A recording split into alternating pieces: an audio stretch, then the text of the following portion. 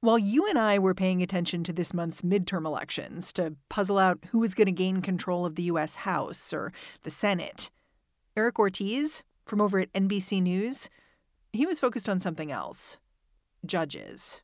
The judiciary gets the shaft in a lot of ways when it comes to coverage because, and rightly so, everyone cares about, if it's a presidential election year or if it's for governor of a state or, even mayoral races can be hot ticket races. But these sort of races aren't normally at the forefront of voters' minds. Eric was paying attention to judges because in a lot of places, they run for election too. And in the last few years, their once sleepy races have really woken up. All across the country, Eric reported on insurgent campaigns to unseat judges who were perceived as too liberal, like in Kentucky, where a Republican state legislator named Joe Fisher took aim at the registered independent who was set to become one of the state's most senior Supreme Court justices. Fisher so badly wanted voters to know about his right-wing point of view that he filed a lawsuit over it. He was not ashamed to talk about his conservative ideology. He branded himself as the conservative Republican in the race. That's something that does not happen really ever, even in a place like Kentucky where, again, it's a deeply conservative state. Is that just because it's kind of gauche? Yeah, even in a really partisan state, Kentucky has nonpartisan elections. And, judges aren't supposed to be talking about which party they support or, who they're getting campaign funding from. That's just not something that happens. National money poured into Kentucky, and it funded ads that sounded like this. Joe Biden and Nancy Pelosi's socialist agenda threatens Kentucky families and our way of life. To protect our freedoms. Keep in mind, while some states do have partisan elections where judges run as Republicans or Democrats, Kentucky does not. Fisher essentially ran as a Republican anyway. He even used an elephant in his campaign ads. We need strong constitutional conservatives in the courtroom, like Joe Fisher. Joe Fisher tried to make the argument on social media. People were posting about, how can we trust you if you're elected? And he tried to make the point that just because you hold a certain moral belief on an issue, it shouldn't discount your ability to, put aside your personal opinions about political issues and you decide each individual case based on the law as it's written. That was, what he was telling people. And that just doesn't jive with a lot of voters. And I think that voters, maybe some voters anyway, saw through that. Yeah, I was going to ask about that because in the end, Joseph Fisher lost his race, which means his campaign didn't work. So I kind of wonder why pay attention to races like this in the first place. Yeah, it's still the money and the influence that's coming into these campaigns. Back in the 2020 election cycle, about $97 million was spent on state Supreme Court elections. Groups that track spending say it's going to be a lot more this time. This is interesting. It sounds like you're basically saying, this guy may have lost, but we're going to keep having this fight again and again. Right. This is only the first of many, I'm sure. And it's sort of opening up the spigot of outside money and outside influence into these races that, again, a lot of them are nonpartisan. Today on the show, why state Supreme Court races are getting more political than ever. I'm Mary Harris. You're listening to What Next? Stick around.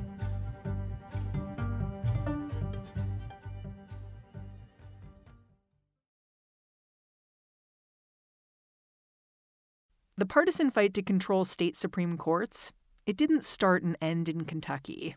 And Eric Ortiz says it wasn't just about conservative candidates either. It wasn't just Republicans, it was Democrats as well pushing their favored candidates. So this all became really political in some of these races in some states. It just, it turned way more political than anyone anticipated, I think. I asked Eric to take me through a few of these races, one by one. He started with what happened in Montana. That is a state where an incumbent justice, Ingrid Gustafson, faced a challenge from a candidate named James Brown. Like in Kentucky, races here are supposed to be nonpartisan. But that didn't stop James Brown from raising a bunch of money from the Republican State Leadership Committee. In the end, this race was the most expensive state Supreme Court race in Montana's history. So outside groups raised $3 million on that race. And, $3 million might sound like a drop in the bucket in other, huge campaigns, but like for Montana and for a judicial race, that's big money. And it was a big deal because, the Republicans control all the levers of government in Montana. And they've long seen the state Supreme Court as sort of the last frontier that they want to control. And the state doesn't even have partisan elections. But, conservatives have also accused the court of skewing liberal. And taking on an incumbent judge is a big deal, right? Yeah, absolutely. And the thing is, incumbents generally sail to victory pretty easily. If you look at all the races, it's the majority of races over the years for state Supreme Court across the country, the incumbents usually always win. So if you're going to go up against them, you better have money and you better have backing.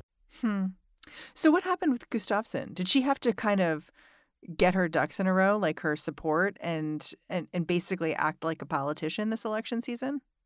Her campaign was sort of built on sort of being the anti James Brown. James Brown was the guy running against her. Her opponent, right. She sort of went the opposite of his route, right? So he was very outspoken about being conservative, and he was not ashamed to, to use his backing from the governor, Greg Gianforte, who, he would say on the campaign trail that the governor was the one that encouraged him to run, that called him up and said, you need to be in this race. You need to be sort of the person that stops judges from legislating from the bench, which has been a common complaint among conservatives. So Gustafson was more the, she didn't go there, and she sort of used her time on the Supreme Court and just sort of saying, she upholds the integrity and she's going to, she rules based on, what the law and how it's written. Sort of your standard answer. In the end, Brown ended up losing by 40,000 votes to Gustafson.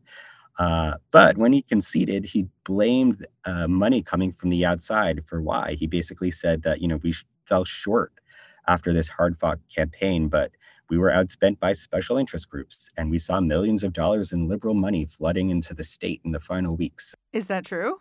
Yes. I mean, there was a lot of outside money on both ends from different PACs because they saw how important this race was. And candidates recognized how unprecedented it was. There are other states, though, where Republican justices and Republican fundraisers can claim real wins. Take Ohio.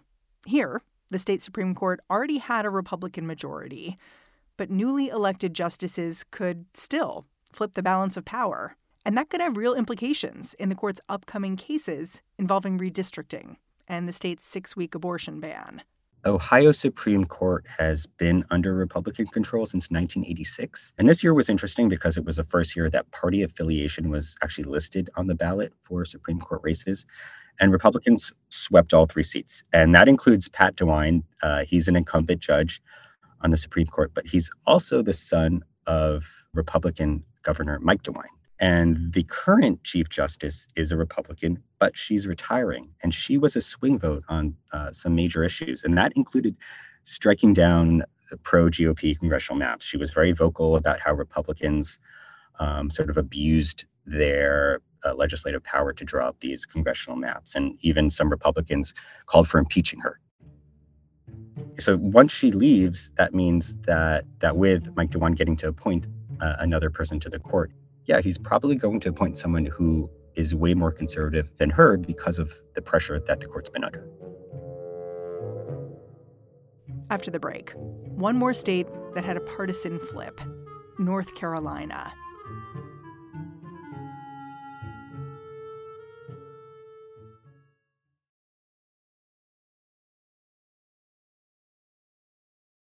What is the model for what conservatives especially have been hoping to do with these state Supreme Court elections? Because this isn't the first year when folks have focused on them and there's been an outcome that's been meaningful. Like, I think back to 2019 And I think of Wisconsin, where there was this election for a guy named Brian Hagedorn, and he's a conservative. I think there was a lot of concern in that state that having a conservative Supreme Court would be a problem, would be because the state is so gerrymandered, the legislative level, that the Supreme Court was a check on that.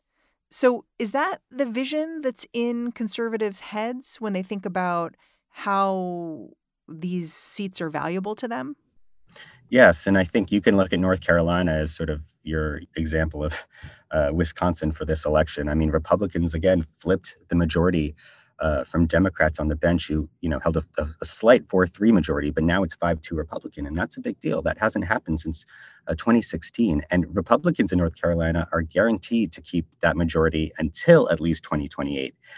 In North Carolina, Republicans, control all the different levers of government, except for governor. When you look at the money that came into that state and what Republicans are hoping to do, they saw how under a Democratic majority, things like congressional redistricting of maps, gerrymandering were big issues. Next year, the court is expected to hear a case on the restoration of voting rights for felons. And if you have a Republican majority as opposed to a Democratic majority on the court, things can change. Yeah. I mean, I was looking at some of the decisions that North Carolina's Supreme Court has weighed in on just in the last little bit to think about how this might change. Like, one of the things they did just this month was issue a decision ordering the state to transfer funds to its public education system because they said the state legislature was inadequately funding public schools. That's a pretty progressive decision. And I'm not sure it's the same kind of decision that a 5-2 Republican court would make. You're right. And that's why everyone's scared about what's going to happen. If you are liberal leaning or a Democrat, about what the decisions are going to be made, because what one court decides one year, if the makeup changes, it's going to be completely different than the next. And, you're going to have a whole new fight on your hands. Yeah. The other thing that's interesting, you raised this, that when this new majority is in place in North Carolina, they're going to hear challenges to abortion restrictions and also prohibitions on voting by people with felony convictions. And I think those are both issues where voters have said that they want fewer restrictions on abortion and they want felons to be able to vote. And they've said that in states that are pretty conservative, like Florida's voters voted to give felons voting rights. And that was later tinkered with, but that's how the voters came down. And we, of course, saw the results on abortion. And it just made me wonder whether the voters in North Carolina really understood the issues at play when they were voting for these Supreme Court justices. That's a great question. I mean, you have exit polls for a lot of different races, but, in terms of why people vote for certain justices, it's really unclear. A lot of times voters, by the time they get to the ballot where the judicial elections are, because it's all the way down, these are down ballot races, they probably are fatigued. They probably haven't really studied these candidates the same as they would normally. And so, a lot of times you just sort of check off the same names. Here in New York, there were races for Supreme Court, and I recall seeing that they were uncontested. And I could not tell you who these justices were. And I pay attention to, political races, but, I'm probably representative of a lot of voters who don't pay attention. And it's just unclear, why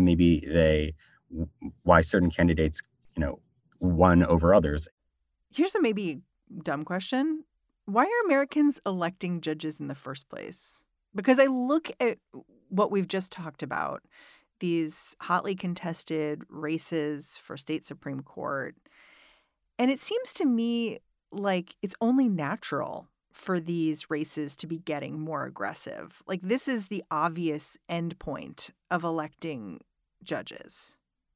But they're not supposed to get more aggressive like this. I think a lot of political scientists and academics will say. I mean, judges are sort of governed by their own code of moral ethics and code of conduct. Each state has their own, judicial conduct commission. And, if a judge from the bench is seen to be biased or partial, they are going to get reprimanded by their commission. And they can even be removed from the bench. And that's, sort of the worst sanction that you're going to get. And that does happen from time to time. And I think that when that happens, it's it doesn't look good for them. And, you talk about why do we even elect these judges? I think that when you think about, and this might sound corny, but when you think about how this country is, founded on democracy, and, this is another branch of power that, why shouldn't voters have a say in who is in charge of enforcing, laws and the constitution of each state? I mean, they are a check and they are needed. And I think that if you just have governors appointing them, then, it's going to get political quickly. So at least this is kind of one way for voters to have a say. Well, it's funny, like when you talk about that, all I can think is like, it gets political no matter which way you do it. Like, is there any good faith effort to come up with a new system for getting judges into office? I think it's incumbent on the judges, the judicial candidates, to sort of police themselves in that respect, where, you have a Joe Fisher who was, unabashedly conservative and Republican and putting elephants on his campaign signs. But you had his opponent who wasn't doing that, and she ultimately won. So, maybe this will show some people that, you try to politicize these judicial races and it's going to backfire on you. You're an optimist. I guess I expect a lot, but, what can I say? Maybe I shouldn't be. Eric Ortiz, I'm super grateful for your time. Thanks for coming on the show. Oh, of course. Thank you so much, Mary. Eric Ortiz is a staff writer at NBC News. And that's the show. If you're a fan of what we're doing here at What Next, the best way to show us some love is to go on over to slate.com/whatnextplus and sign up. That is our membership program. You get all kinds of great benefits for joining, stuff like ad-free podcasts, including this one. Go check it out. What Next is produced by Elena Schwartz, Carmel Delshad, and Madeline Ducharme. We are getting a ton of support from Anna Phillips, Jared Downing, Victoria Dominguez, and Colton Salas. We are led by Alicia Montgomery and Joanne Levine. And I'm Mary Harris. Tomorrow, What Next TBD is going to be in this feed. Lizzie O'Leary is going to delve into climate reparations, asking whether wealthier nations should pay for damage caused by climate change. I will be back in this feed on Monday. I'll catch you then.